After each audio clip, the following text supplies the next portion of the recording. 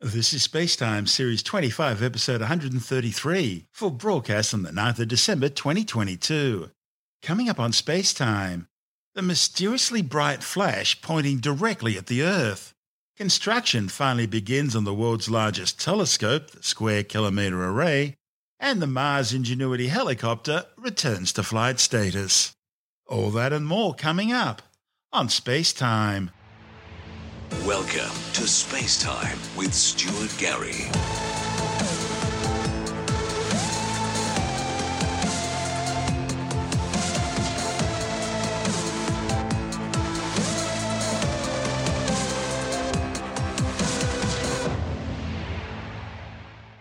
Earlier this year, astronomers detected an extraordinarily bright flash in a part of the sky halfway across the universe where no such light had ever been observed before.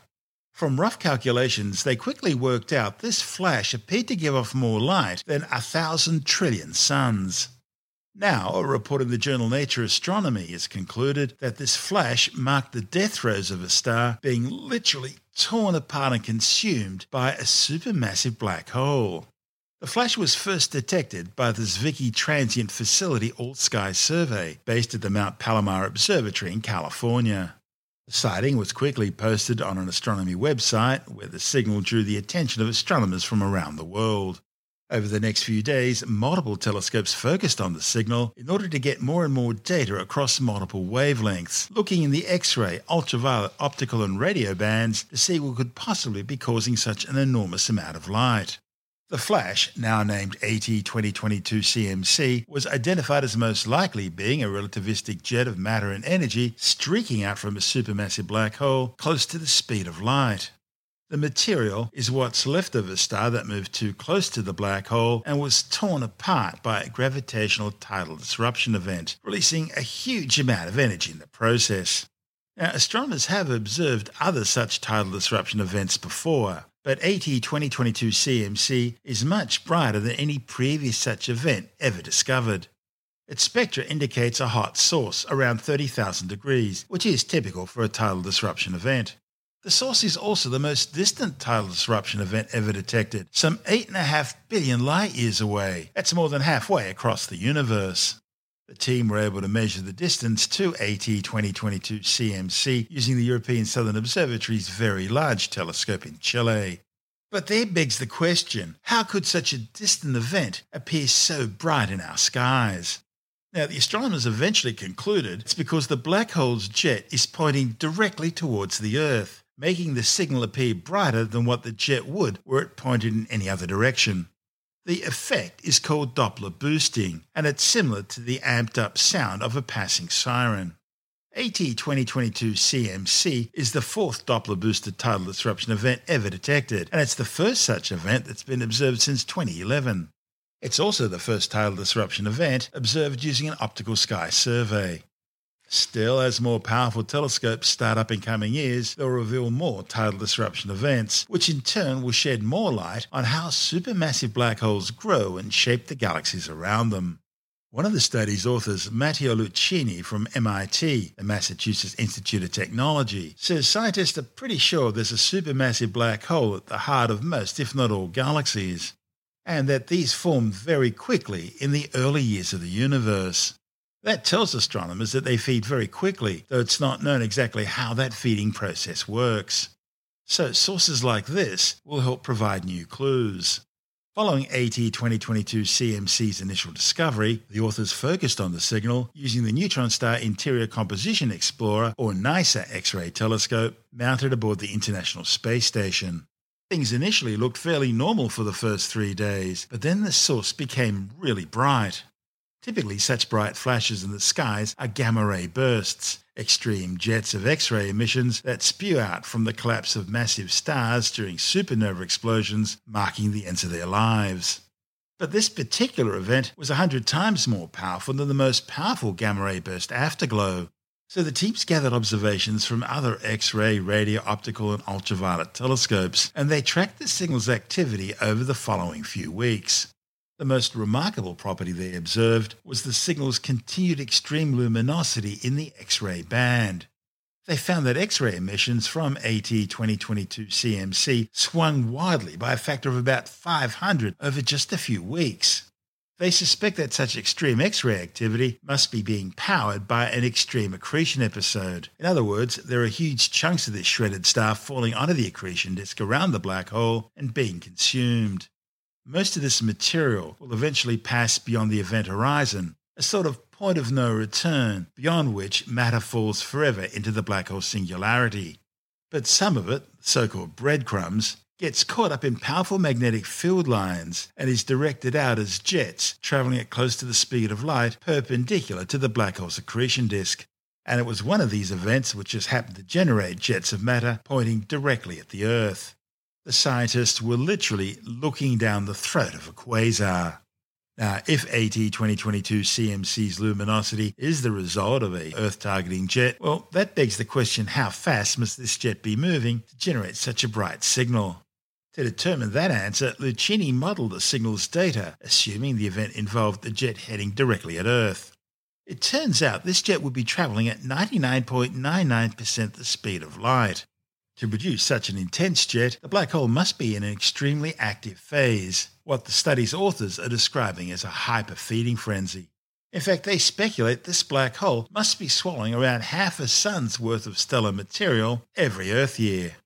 This is space-time. Still to come, construction finally underway on the world's largest telescope, the Square Kilometre Array.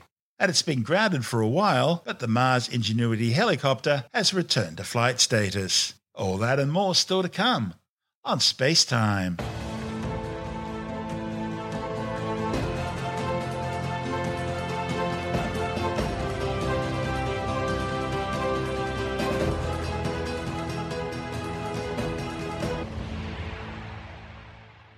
Well, we've been talking about it for well over a dozen years now, and planning for it's gone almost as long. Now, finally, construction of the world's largest telescope, the Square Kilometre Array, is finally getting underway, with ceremonies at the future telescope sites in Western Australia and South Africa. Over 1,000 engineers and scientists have been involved in designing the Square Kilometre Array radio telescope over the past decade. To give you an idea of the scale of this monster, it covers 2 continents, Australia and South Africa. More than 100,000 antennas and dozens of dishes are being set up in the Australian site, located in outback Western Australia. And almost 200 more dishes are being built at the South African site. In simple terms, this makes the Square Kilometre Array the biggest single scientific facility on Earth, and one that will provide unparalleled views of the universe. There are 7 founding nations for the SKA or Square Kilometre Array project. They include Australia, the United Kingdom, South Africa, China, Italy, the Netherlands and Portugal. And several other nations, including India, Sweden, Canada, France, Malta, New Zealand, South Korea, Spain and Switzerland, are also interested in joining the project at some stage. Headquarters will be at the Jodrell Bank Observatory in the north of England, and the project will use 2 of the world's largest supercomputers, one based at Perth, the other in South Africa. The observatory's size and wide range of operating frequencies will make the facility at least 50 times more sensitive than any other radio instrument in the world. There will be the SKA low-frequency phased arrays of Doppler antennas covering the 50 to 350 MHz frequency range and grouped in 100-metre diameter stations, each containing about 90 elements. The SKA mid-frequency array will include several thousand 12-metre dish antennas, and they'll cover the 350 MHz to 14 GHz frequency range. Then there's the SKA survey array. It'll use a compact array of 12 15-metre diameter parabolic medium-frequency dishes, each equipped with a multi-beam phased array feed with a large field of viewing covering the 350 MHz to 4 GHz range. The antennas will be sucking in so much data, it'll need to be processed and evaluated before it's even sent to the computers for storage and then distribution to scientists. This will all need to be done automatically using new artificial intelligence programs. Some 600 petabytes of data is expected to be stored and distributed worldwide to the science community every year. That's enough to fill more than 500,000 top-end laptops. The Australian facility will be based at the CSIRO's Murchison Radio Astronomy Observatory in outback Western Australia. Now, this observatory already has 2 operational main instruments. The Australian Square Kilometre Array Pathfinder, or ASCAP, which uses 36 identical 12-metre dishes, which can work together as a single instrument, providing fast survey speed and high sensitivity. And the Murchison Wide Field Array, consisting of 80 300 MHz low-frequency fully cross-correlating signal dipoles on 128 phase tiles, each comprising 16 dipoles. A third separate instrument is the experiment to detect the global EOR signature or EDGES antenna and low-noise amplifier radio telescope. It's designed to detect the redshifted 21cm hydrogen line from the cosmic dawn, the epoch of reionization, which corresponds to a redshift of 27. The South African precursor facility is the Meerkat array of 64 13.5-metre dishes covering the 580 MHz to 14 GHz frequency range, plus the 7-dish CAT-7 engineering and science testbed instrument. No matter what scale you view this on, the SKA project is enormous. Humans have always been drawn to the mysteries of the night sky. On clear nights we can see thousands of stars and galaxies with our naked eyes alone. Optical telescopes have allowed us to see millions more and taught us much of what we know about the universe by collecting the light that finds its way to Earth from space. More recently, radio telescopes have enabled us to gather radio waves from space, providing a view of a universe filled with gas and exotic physical processes in more detail than ever before. Modern technology is now driving a rapid expansion of the capability of radio telescopes, and with it, their potential for new and exciting discoveries. For decades, scientists and engineers from all over the world have been developing a radio telescope so large and powerful that it will be able to see almost all the way back to the beginning of the universe. This telescope is known as the Square Kilometre Array, or SKA, a project so ambitious that it will skip a generation in the development of radio telescopes. The SKA will be constructed in 2 places, Southern Africa and Australia, and will be made up of millions of antennas of different types, linked together by fibre optic networks and feeding data into huge supercomputers. Australia's SKA site at the Murchison Radio Astronomy Observatory in outback Western Australia will be home to a low-frequency array of millions of chest-high dipole antennas, which will be spread out in clusters over an area up to 100 kilometres in diameter. The low-frequency array, or SKA low, will collect radio waves from the farthest reaches of space that have stretched out and shifted from high to lower frequency waves as the universe has expanded. Phase 1 will see over 100,000 of these antennas placed in the Australian outback, extending into the millions over the following decade. When fully operational, the array will generate staggering quantities of data, several times more, in fact, than today's entire global internet traffic. This data will help us provide answers to some of humanity's oldest and most profound questions about the universe around us. All of the data gathered by the SKA in Australia will be correlated and packaged up on-site before travelling via a dedicated high-capacity fibre optic connection to the coastal city of Geraldton and then on to Perth, over 700 kilometres away. In Perth, the data will be processed at the Pawsey Supercomputing Centre, an innovative and purpose-built supercomputer facility. The sheer volume of data generated by the SKA will require a supercomputer faster and more powerful than any currently in existence. Though construction of Phase 1 of the SKA project is not due to begin until the latter half of this decade, the Australian core site is already home to 2 SKA precursor telescopes. Testing and developing technology for the SKA, these are both state-of-the-art radio telescopes in their own right. The Australian SKA Pathfinder Telescope, or ASCAP, built by Australia's CSIRO, is a 36-dish survey array that can capture images from an area of the sky 30 times larger than previous radio receivers, thanks to its revolutionary phased array feed receiver technology, a feature which helps it to survey large areas of the sky quickly and accurately. The Murchison Wide Field Array, or MWA telescope, a collaboration between several international universities and organisations, is designed to pick up low-frequency radio waves from deep space. It is already doing groundbreaking science, and the lessons being learned in its design and construction will help to inform the design of the SKA low-frequency array. Both the ASCAP and the MWA are on the brink of making discoveries and breaking records in radio astronomy.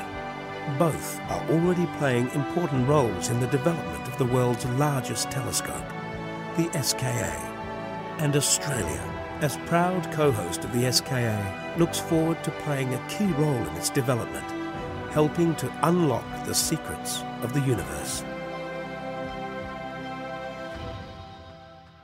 This is Space Time. Still to come. It's been granted for a while, but the Mars Ingenuity helicopter has now returned to flight status. And the December solstice, the ticking time bomb that is Eta Carina, and the rock comet Phaeton are among the highlights of the December night skies on Skywatch.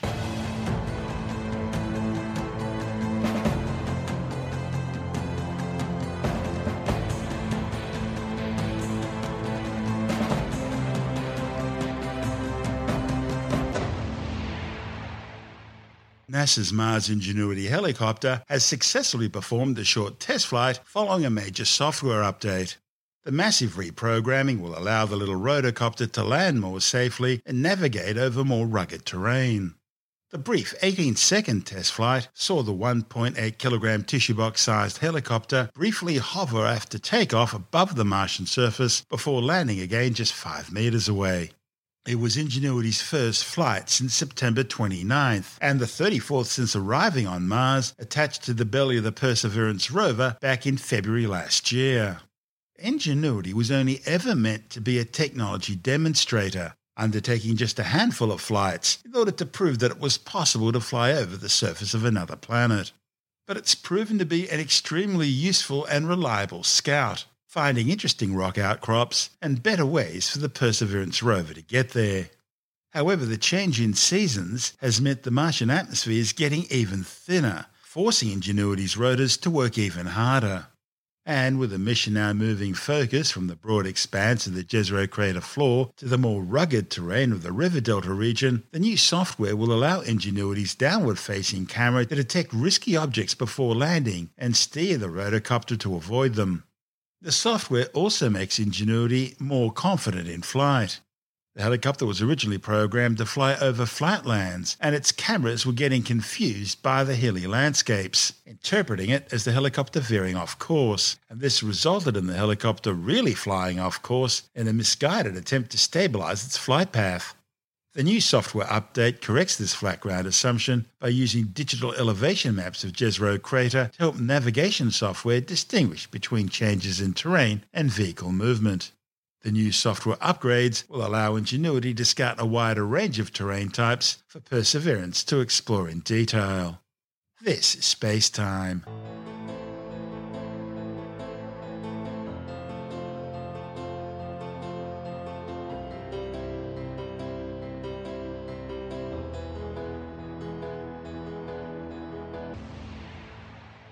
Time now to turn our eyes to the skies and check out the night skies of December on Skywatch. December is the 12th and final month of the year in both the Julian and Gregorian calendars. Its name comes from the Latin word decim, meaning 10, because it was originally the 10th month of the year in the old Roman calendar, which began in March. The astronomical highlight of the month is the December solstice, which this year occurs at 8:48 a.m. Australian Eastern Daylight Time on the morning of Wednesday, December the 21st. That's 4:48 p.m. Wednesday afternoon, December 21st, US Eastern Standard Time, and 21:48 in the evening, Greenwich Mean Time. The December solstice is when the sun appears to reach zenith directly over the Tropic of Capricorn. In the United States and most of the Northern Hemisphere, it marks the winter solstice, signifying the first day of winter. But the good news is that from now on the days start to get longer again. South of the equator, summer has well and truly arrived, and the days are usually at their warmest. The seasons occur because of a tilt in Earth's spin axis, which is inclined at 23.4 degrees in relation to the Sun. Now, generally speaking, Earth's axis always appears to point at the same position in space, regardless of the position of the Earth in its orbit around the Sun. So on the day of the December solstice, Earth's south pole is tilted directly towards the Sun, so the southern hemisphere gets more daylight and consequently more direct sunlight, so it's hotter and it's the southern hemisphere summer. 6 months later, during the June solstice, the northern hemisphere is tilted towards the Sun, and so it's the northern hemisphere which experiences summer, while the southern hemisphere gets less daylight, longer nights, and the sunlight strikes the surface at a shallower angle, meaning less heat, and consequently it's the southern hemisphere's winter. In between these, we have the March and September equinoxes. That's when the northern and southern hemispheres get roughly equal amounts of daylight and heat, in the process giving us the seasons of spring and autumn. Now earlier we said that generally speaking, Earth's axis always points to the same position in space regardless of Earth's orbital position around the Sun. And while that's true in our day-to-day lives, over geologic time, a gravity-induced effect known as axial precession causes a slow and continuous change in the orientation of Earth's rotational axis. You can see the same effect in the precession of a spinning top as the axis traces out a pair of cones joined at their apses. Earth's precession is known as the precession of the equinoxes. That's because the equinoxes move westwards along the ecliptic relative to the fixed background stars. This slow precession means that over 25,772 years, the positions of the north and south celestial poles appear to move in circles against the space-fixed backdrop of stars. So, while today the star Polaris lies approximately at the North Celestial Pole, this will change over time, with Gamma Cephei becoming the North Star in about 3,200 years. It also means the seasons would slowly move into different calendar months. But of course we make adjustments for this in the calendar to compensate. In most parts of the world, the seasons begin on the day of the solstice or equinox. However, Australia follows meteorological seasons, which begin on the first day of a particular calendar month. The 1st of March for autumn, the 1st of June for winter, September the 1st for spring, and the 1st of December for summer. Because of the relatively small amount of elongation in Earth's orbit around the Sun, Earth's seasons are determined by its axial tilt rather than its orbital distance from the Sun. Now currently, Earth's closest orbital position to the Sun, perihelion, occurs about 2 weeks after the December solstice, and it's furthest from the Sun at aphelion about 2 weeks after the June solstice. That means the next perihelion will occur on Thursday, January the 5th at 3:17 a.m. Australian Eastern Daylight Time, when the Earth will be just 147,098,925 kilometres from the Sun. That's 11:17 in the morning of Wednesday, January the 4th, US Eastern Standard Time, and 16:17 in the afternoon of January the 4th, Greenwich Mean Time. Like axial precession, the Earth's orbit also changes gradually over geologic timescales, getting more or less elongated and changing perihelion and aphelion. Even the degree of tilt of the Earth's spin axis changes over thousands of years. Now, collectively, these are all known as Milankovitch cycles, after the Serbian geophysicist and astronomer Milutin Milankovitch, who in the 1920s hypothesized that variations in eccentricity, axial tilt and precession resulted in cyclical variations in solar radiation reaching the Earth, and that this strongly influenced Earth's climatic patterns. Okay, let's start our tour of the night skies in the west, where midway up from the horizon you'll find Fomalhaut, the brightest star in the constellation Pisces Austrinus, the southern fish. Fomalhaut is a young white spectrotype A main sequence star, about 1.8 times the diameter of the Sun, located about 25 light-years away. A light-year is about 10 trillion kilometres. The distance a photon can travel in a year at 300,000 kilometres per second, the speed of light in a vacuum, and the ultimate speed limit of the universe. Main sequence stars are those undergoing hydrogen fusion into helium in their core. Astronomers describe stars in terms of spectral types, classification system based on temperature and characteristics. The hottest, most massive and most luminous stars are known as spectral type O blue stars. They're followed by spectral type B blue-white stars, then spectral type A white stars, spectral type F whitish-yellow stars, spectral type G yellow stars, that's where our Sun fits in, spectral type K orange stars, and the coolest and least massive stars known are spectral type M red stars. Each spectral classification is also subdivided using a numeric digit to represent temperature, with 0 being the hottest and 9 the coolest, and a Roman numeral to represent luminosity. Now, put all that together and our Sun is officially classified as a G2V or G25 yellow dwarf star. Also included in the stellar classification system are spectral types L, T and Y, which are assigned to failed stars known as brown dwarfs, some of which were actually born as spectral type M red stars, but became brown dwarfs after losing some of their mass. Brown dwarfs fit into a unique category between the largest planets, which are about 13 times the mass of Jupiter, and the smallest spectral type M red dwarf stars, which are about 75 to 80 times the mass of Jupiter, or about 0.08 solar masses. In 2008, astronomers detected planets orbiting around Fomalhaut. It's not known if anyone was looking back. 5,000 years ago, the ancient Mesopotamians used Fomalhaut to mark the northern hemisphere's winter solstice. Turning to the left of Fomalhaut, you'll find the star Achernar Alpha Eridani, the brightest star in the constellation of Eridanus the River. Located 139 light-years away, Achernar has about 7 times the diameter of the Sun and rotates some 15 times faster, giving it an oblate shape. The effect of this rapid rotation is that the star flattens at the top and bottom, but bulges in the middle. In fact, its equatorial diameter is around 50% greater than its polar diameter.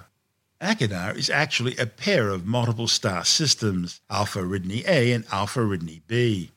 The primary star, Alpha Eridani A, is a hot blue spectral type B main sequence star. Its smaller companion, Alpha Eridani B, is a spectral type A white star. The pair orbit each other at a distance of about 12 astronomical units. An astronomical unit is the average distance between the Earth and the Sun, about 150 million kilometres or 8.3 light minutes.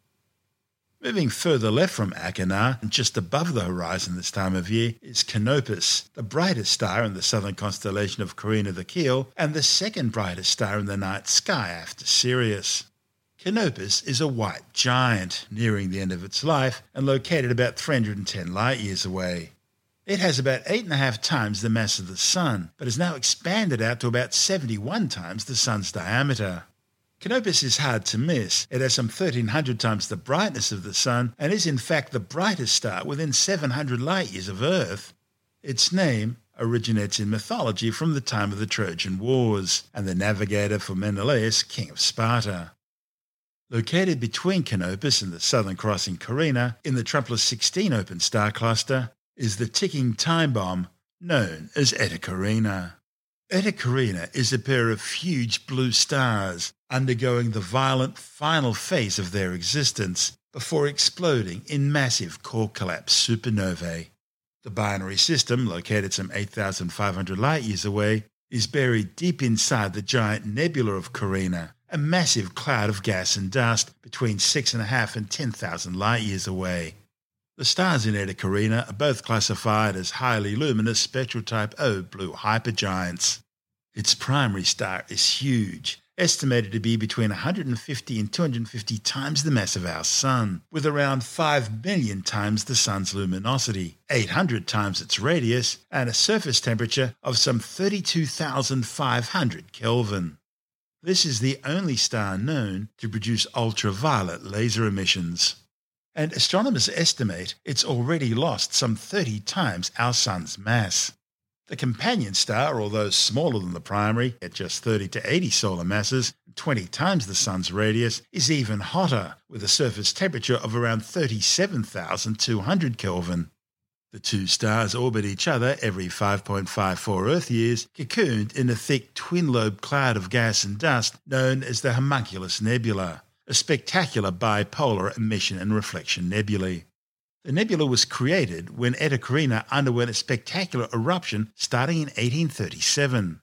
Known as the Great Eruption, it eventually reached its peak in 1843, by which time it was one of the brightest objects in the night sky, almost as bright as Sirius, before gradually fading away again by 1856. Eta Carina underwent another significant but smaller eruption in 1892, and it's again been getting steadily brighter since 1940. Both Eta Carina and its surrounding shroud of dust generate huge amounts of infrared radiation, making it the brightest infrared source in the sky. Both stars are nearing the end of their lives on the main sequence and are expected to go supernova in an astronomically short space of time. When it does so, Eta Carina will be easily visible in daylight and may even become brighter than the full moon for months on end. No one knows exactly when Eta Carina will go supernova. It could be tonight, or it could be in 1 million years from now.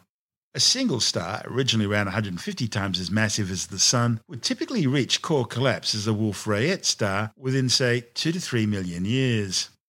At low metallicity, many massive stars would collapse directly to form a black hole, with no visible explosion at all, or a subluminous supernova at most.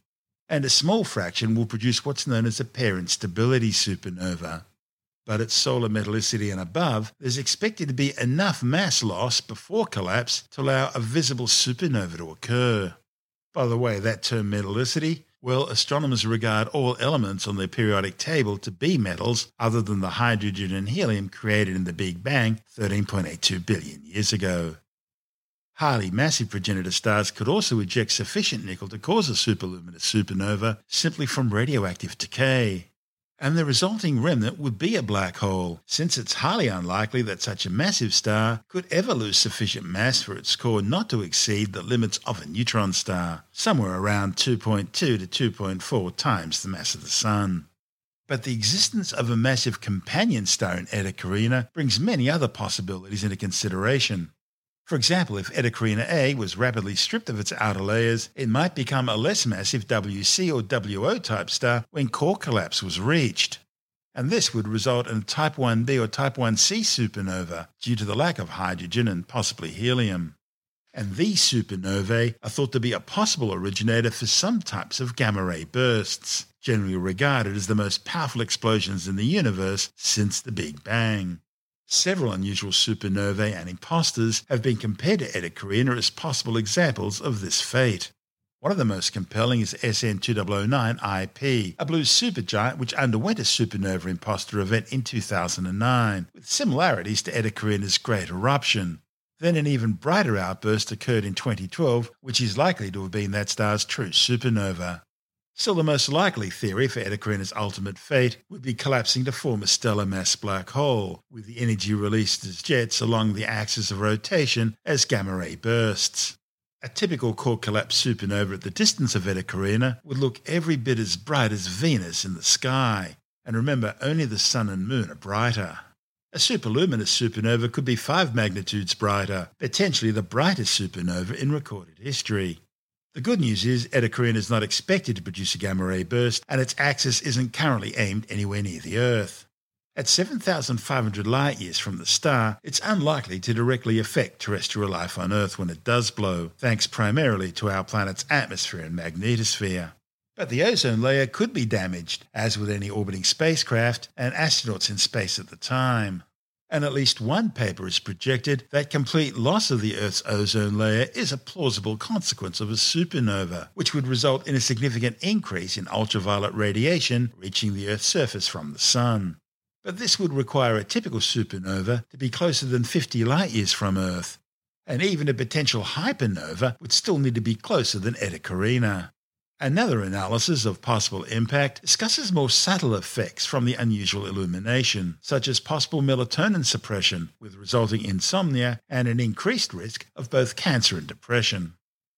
Okay, enough gloom and doom for now. Let's turn to the east, and looking just above the horizon is the star that outshines Canopus to take the title of the brightest star in our night sky, Sirius the Dog Star. And next to it, in the east-northeastern skies, just above the horizon, is the constellation of Orion the Hunter. Now, if you look closely, you'll see a very bright red star. That's the supergiant Betelgeuse, better known to most people these days as Betelgeuse. Don't say it 3 times. In ancient times, before centuries of mispronunciation, the name started out as Isbet al-Yauza. Betelgeuse is one of the largest and most luminous stars visible to the unaided eye. Located some 430 light-years away, this bloated old red supergiant is nearing the end of its life. And it's truly massive. some 1,100 times the diameter and 100,000 times the brightness of our Sun. Like Eta Carina, Betelgeuse is destined to explode as a core collapse supernova sometime in the near future. Betelgeuse marks the right shoulder of Orion the Hunter, although it's all upside down from the perspective of anyone in the southern hemisphere, as Orion was a hunter in Greek mythology, so the constellation was viewed from the northern hemisphere. The earliest depiction that has been linked to the constellation of Orion is a prehistoric mammoth ivory carving found in a cave in the Acht Valley in West Germany in 1979. Archaeologists have estimated that it was fashioned sometime between 32 and 38,000 years ago. The distinctive pattern of Orion has been recognized in numerous cultures around the world, including the ancient Babylonian star catalogues dating to the late Bronze Age. In Greek mythology, Orion was a gigantic, supernaturally strong hunter of ancient times. He was the son of a Gorgon and Poseidon, also known as Neptune, the god of the sea in the Greco-Roman tradition. One day, the goddess Gaia became enraged at Orion after he boasted that he would kill every animal on Earth. So she sent a scorpion to sting Orion to death. However, Ophiuchus the serpent-bearer revived Orion with an antidote. This is given to be the reason that the constellation Scorpius chases Orion across the sky, with the constellation Ophiuchus standing midway between them. The other major stars in Orion include Rigel, Orion's left foot. It's a blue supergiant. Having exhausted its core hydrogen, Rigel's now swollen out to between 79 and 115 times the Sun's radius, and it's fusing heavy elements in its core, meaning it too will soon likely go supernova, eventually collapsing to form a neutron star. Rigel's estimated to be somewhere between 120,000 and 279,000 times as luminous as the Sun, and it's a binary system located 860 light-years away. Its companion star, Rigel B, is some 500 times fainter than the supergiant Rigel A, and it's only visible through a telescope. But Rigel B itself is a spectroscopic binary system, comprising of two main sequence blue-white stars. Spectroscopic binaries are double-star systems orbiting each other in such a way that they can only be visually separated from our vantage point here on Earth by their different spectroscopic signatures. The two stars making up Rigel B are estimated to be 3.9 and 2.9 times the mass of our Sun, respectively. And one of these stars, Rigel BB, may itself be a binary. And Rigel B also appears to have a very close visual companion, Rigel C, of almost identical appearance. The third brightest star in Orion is Bellatrix, Orion's left shoulder. It's a spectrotype B main sequence blue star with about 8.6 times the mass and 6 times the radius of the Sun. Bellatrix is located some 250 light-years away. It's estimated to be about 25 million years old. That's enough for a star of this mass to have consumed most of the hydrogen in its core and begin to evolve away from the main sequence into a blue giant. Now, if you look at the 3 stars which make up Orion's belt, you'll see another 3 stars which make up Orion's sword hanging from the belt. If you look carefully at the middle star, you'll notice it's a bit fuzzy looking. That's because it's not a star, it's the Great Nebula of Orion, Messier 42. Located just 1,344 light-years away, M42 is the nearest massive star-forming region to Earth. The M42 nebula is estimated to be about 24 light-years across and has a mass of over 2,000 suns. The Orion Nebula is one of the most scrutinized and photographed objects in the night sky, and it's among the most intensely studied celestial features. In fact, the nebula has revealed much about the process of how stars and planetary systems are formed from collapsing molecular gas and dust clouds. By studying M42, astronomers have directly observed protoplanetary disks, brown dwarfs, tense and turbulent motions of gas, and the photoionizing effects of massive nearby stars in the nebula.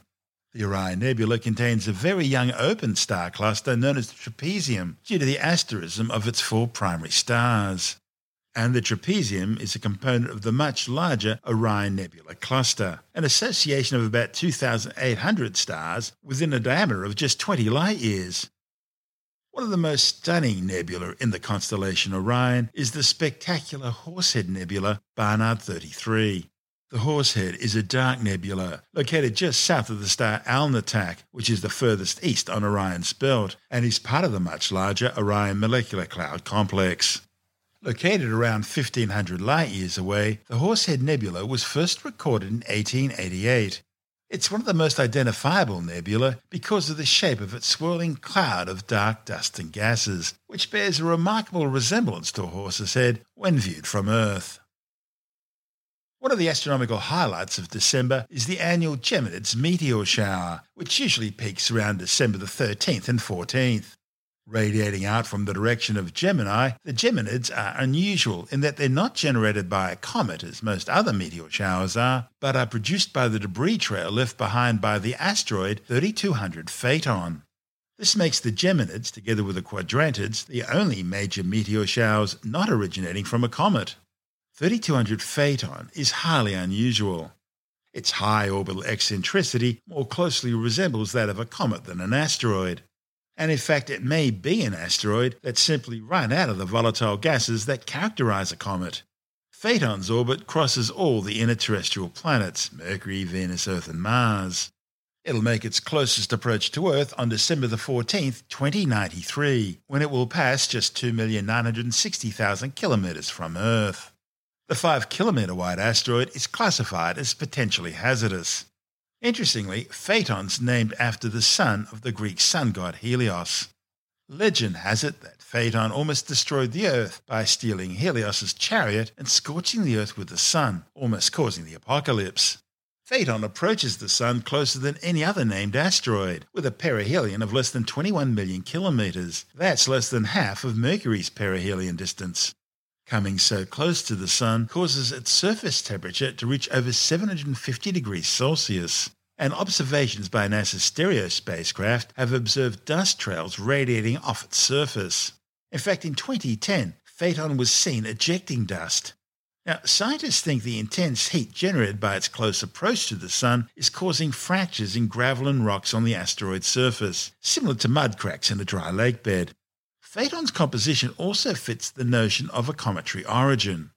It's classified as a B-type asteroid because it's composed of dark material. And B-type asteroids are thought to be primitive volatile rich remnants of the early solar system. Its composition, orbit and dust trail have all combined to lead astronomers to refer to Phaeton as a rock comet. The Geminids meteors it produces have a yellowish hue to them, and they tend to be a bit larger and more solid than typical meteors from comets. They also move more slowly, travelling at around 35 kilometres per second, compared to some cometary meteor showers, which travel at speeds of up to 72 kilometres per second. And interestingly, the Geminids are thought to be intensifying every year, with recent showers seeing up to 160 meteors per hour under optimal conditions. In the Northern Hemisphere, expect to see up to around 120 meteors per hour between midnight and 4 a.m, but only from a dark sky. Now, well north of the equator, the radiant rises about sunset, reaching a usable elevation from local evening hours onwards. In the Southern Hemisphere, you won't see as many meteors, perhaps just 10 to 20 an hour. That's because the radiant doesn't rise above the horizon. Now, also for listeners in the Northern Hemisphere, there's a second meteor shower in December, the Perseids, which radiate out from Ursa Minor, the Little Dipper. The Perseids are generated by debris left behind by the comet 8P Tuttle. They're a compact stream, peaking on the night of December the 22nd and the early morning hours of December 23rd. Just look towards the bowl of the Little Dipper, and you might see about 10 meteors an hour. And now, with the rest of the December night skies, we're joined by Jonathan Nally, the editor of Australian Sky and Telescope magazine. Good day, Stuart. Well, it's summer where I live, midsummer, and I love this time of year. In fact, I've just written an editorial for the magazine about one of the things I like about this time of year in terms of stargazing, and that is what we call open star clusters. Star clusters come in two sort of varieties. You have globular star clusters, which are like these massive cities of stars in space, but they're all formed into a ball shape or globe, a globular star cluster. And then you get what's called open star clusters, which are a sort of random assortment of stars. Generally, they all form together at the same time out of the one big gas dust cloud, but they're not in any sort of pattern, that they haven't contracted themselves into a ball shape or anything like that. They're just sort of random. And what I wrote in my editorial is that if you're looking with binoculars or just a small telescope, say, then globular star clusters pretty much all look the same, but with open star clusters, everyone's different. They've all got different shapes, different numbers of stars. They have, sometimes they have stars that are all pretty much the same colour. Then you've got other ones that have stars of multiple different colours, and some of these clusters have nebulosity involved with them as well, and some of them don't. So there's an endless variety of them, and there are lots of really good ones to see at this time of year in some of the, particularly some of the zodiacal constellations, which are the ones through the Milky Way. There are ones in Gemini and Taurus. I'll get into them in a second, but it's a really good time of year to see these. And all you need for a lot of these star clusters, these open star clusters, is a pair of binoculars. So you don't need a super duper telescope or anything expensive like that, just a pair of binoculars, and you can have a really good time sweeping through the Milky Way and seeing what's there and just coming across these star clusters one by one. So anyway, that's what I like about summer. And the other thing that we both like about summer is the constellation Orion, the Hunter, which is up right now for us in the southern hemisphere. It's to the north. For people in the northern hemisphere, it's down towards the south. It's brilliant with its big bright stars and stars in a row and everything. And of course, the famous Orion Nebula, which you can just make out with the naked eye if you've got nice dark skies and you let your eyes get dark adapted. But even then, you put a pair of binoculars onto it or a small telescope and you can see even more. So that's really good. Just to the west of Orion, you'll see a reddish star and then a triangle or wedge of stars. The reddish star is called Aldebaran, and the triangle of stars is one of these open star clusters. It's called the Hyades. It's really lovely. These are only loosely gravitationally bound to each other, these stars, and it's pretty close in space terms to Earth. It's only about 150 light years away. Don't need anything to see it other than your eyes. Just make sure you've got fairly dark skies. Don't stand under a street light or anything like that. Let your eyes get dark adapted and you can't miss it. Just look for this sort of wedge, triangle of stars near a bright red star, and that'll be the Hyades. And nearby is another open star cluster, probably the best one in the sky. It's called the Pleiades, or the Seven Sisters. We've spoken about this one many times in the program. And it's called the Seven Sisters because it's said that most people, average eyesight, you can see 7 of the stars. People with better eyesight can see 8 or 9 or 10. I think people have seen 11 or 12, they claim, and I can believe it if you've got good eyesight. But in fact, the star cluster has about 1,000 stars. Most of them are too faint to be seen by just your naked eye or even a pair of binoculars. You need a telescope to see most of them. But get some binoculars onto the Pleiades, and it's really pretty. It's just really beautiful. These bright they look like jewels. They really do look like jewels. These bright, sparkly, bluish-white stars. It's just really, really lovely to see. Those are up in the northern part of the sky for us in the southern hemisphere, or the southern part of the sky for people in the northern hemisphere. For us, down in the southern part of the planet, way down south, down in the far southern skies, this time of the year, the Southern Cross, you can find it upside down if you go out in the evening. Depending on your latitude, it's either right on the horizon for someone from, say, the latitude of Sydney, or it's above the horizon for those at more southerly latitudes like Melbourne or Cape Town or something like that.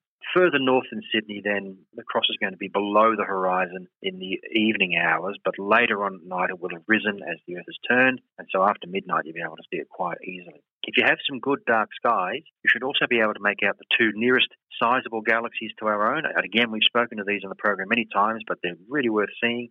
There's the large and the small Magellanic Clouds. And they just look like faint, fuzzy clouds, but they are big galaxies. Smaller than our own Milky Way galaxy, but they're big galaxies. And you can see them nice and high directly south in the evening time at this time of year. So see if you can spot those. To the east of the large Magellanic Cloud is a really bright star called Canopus. And this is the second brightest star in the night sky. And further around to the east again is another bright star, a brighter one, and this is the brightest star you can see in the night sky. It's called Sirius, and it's known as the Dog Star because it's the brightest star in the constellation of Canis Major, or the Greater Dog, which is what that name means. It's interesting to compare these 2 stars too. So Sirius seems much brighter than Canopus, but that's because it's closer. In fact, it's just a little under 9 light years away. Canopus is 310 light years away, which is why it seems dimmer, but it's actually intrinsically a much brighter star. It's 8 times more massive than the Sun, Canopus, but Sirius is only twice the mass of the Sun. And of course, Sirius won't remain the brightest star in the sky for very long. In 200,000 years or something, it'll move away from our solar system, and once again, Canopus will return to its rightful place as the brightest star in the sky. I love Canopus. Yeah, I've got a real fond spot for Canopus. Most of the, like what they call the brightest, like the 20 brightest stars, most of the 20 brightest stars are south of the celestial equator. So we're quite spoiled down here in the south to see lots of these bright stars. Sirius is nice, but it's just for some reason or other, I just love Canopus in the far southern skies. I think it's because of the constellations that are around it. There are some fabulous constellations down in the deep southern sky that we're so lucky to be able to see, particularly through the area of the Milky Way and the Southern Cross and Carina and Vela and all those sorts of ones. We're really, really spoiled. So Sirius, yeah, it's good. It's the brightest star at the moment. As you say, it won't always be, but I've just got a soft spot for Canopus for some reason or other. So when you look up in the night sky and you see stars of different brightnesses, it's not always because the brighter ones are closer or the brighter ones are brighter. You can have bright ones that are further away and look dimmer, and you can have dimmer ones that are closer towards you and seem a bit brighter. So just need to look up a star catalogue or something like that and find out what's what. All right, well, let's take a look at the planets and see which ones we can see at the moment. Now, the biggest planetary event this month is what astronomers call the opposition to Mars, which is happening right now, even as we speak. Opposition, in space terms, is what we call it when a planet and the sun are in directly opposite directions in the sky, as seen from Earth. So as the sun is setting in the west, the planet is rising in the east. They're 180 degrees apart. And because the planet's rising as the sun is setting, that means you've got all night to view the planet, right, until dawn. So if you particularly want to spend a long time observing that planet, in this case Mars, then you've got all those hours in which to do it. Or it might be cloudy for the first half of the night and clear the second half, or vice versa. So it just gives you a lot of options in terms of viewing the planet. The other thing about opposition is that it very closely coincides with the point when the planet, in this case Mars, is at its closest to the Earth. And when a planet is closest, it looks bigger through a telescope. And this is particularly important when you're trying to view Mars, because Mars is actually a really small planet, and normally it's not too impressive when you see it through a telescope. So a few months from now, Mars will have moved further away from us, and looking through a telescope, you're not going to see much. So now's the time to do it. So at opposition time and closest approach time, the planet looks bigger, and with Mars, you can start to make out some details on the surface, such as polar ice caps, and sometimes even you get these huge dust storms that can completely envelop a planet. So that may happen this time. Fingers crossed it doesn't, because that ruins what you can see on Mars. So Mars is the big thing at the moment up in the night sky in terms of the planets. As for the other planets, we've got both Venus and Mercury, which are low above the western horizon after sunset. A little bit hard to see to start with, but as the month goes on, you can see them easier and easier. Venus is going to be rising higher and higher as the days go past. Saturn also is above the western horizon after sunset, but a bit higher up. And it's pretty easy to spot because it's fairly bright, is Saturn. Also bright is Jupiter, which is high in the northwestern sky at the moment, as seen from the southern hemisphere. If you have a look on December the 29th, if you can remember, go out and have a look on the 29th, and you'll see the moon and Jupiter very close together, only about a degree apart. The moon itself, the full moon, is about half a degree wide, so they're only going to be separated by about 1 degree, so about 2 moon diameters, which is pretty close. Of course, in reality, they're nowhere near each other out in space. It's just a line of sight effect as seen from Earth. And finally, this time of year, good old Earth reaches the December solstice on the 22nd. And the solstice is when the sun, or the December solstice is when the sun is the furthest south in the sky. That's due to our planet's axial tilt, and that's why it's summer in the southern half of the planet right now and winter in the north. That's Jonathan Alley, the editor of Australian Sky and Telescope magazine.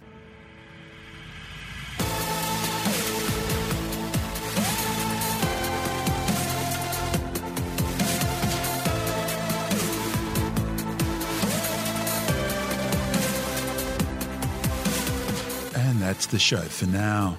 Spacetime is available every Monday, Wednesday and Friday through Apple Podcasts, iTunes, Stitcher, Google Podcast, Pocket Casts, Spotify, Acast, Amazon Music, Bytes.com, SoundCloud, YouTube, your favourite podcast download provider, and from spacetimewithstuartgary.com. Spacetime's also broadcast through the National Science Foundation on Science Zone Radio and on both iHeartRadio and TuneIn Radio. And you can help to support our show by visiting the Spacetime store for a range of promotional merchandising goodies, or by becoming a Spacetime patron, which gives you access to triple-episode commercial-free versions of the show, as well as lots of bonus audio content which doesn't go to air, access to our exclusive Facebook group, and other rewards. Just go to spacetimewithstuartgary.com for full details. And if you want more space time, please check out our blog, where you'll find all the stuff we couldn't fit in the show, as well as heaps of images, news stories, loads of videos, and things on the web I find interesting or amusing. Just go to spacetimewithstuartgary.tumblr.com. That's all one word, and that's Tumblr without the E. You can also follow us through @StuartGary on Twitter, @Spacetime with Stuart Gary on Instagram, through our Spacetime YouTube channel, and on Facebook, just go to facebook.com/Spacetime with Stuart Gary. And Spacetime is brought to you in collaboration with Australian Sky and Telescope magazine, your window on the universe. You've been listening to Spacetime with Stuart Gary. This has been another quality podcast production from Bytes.com.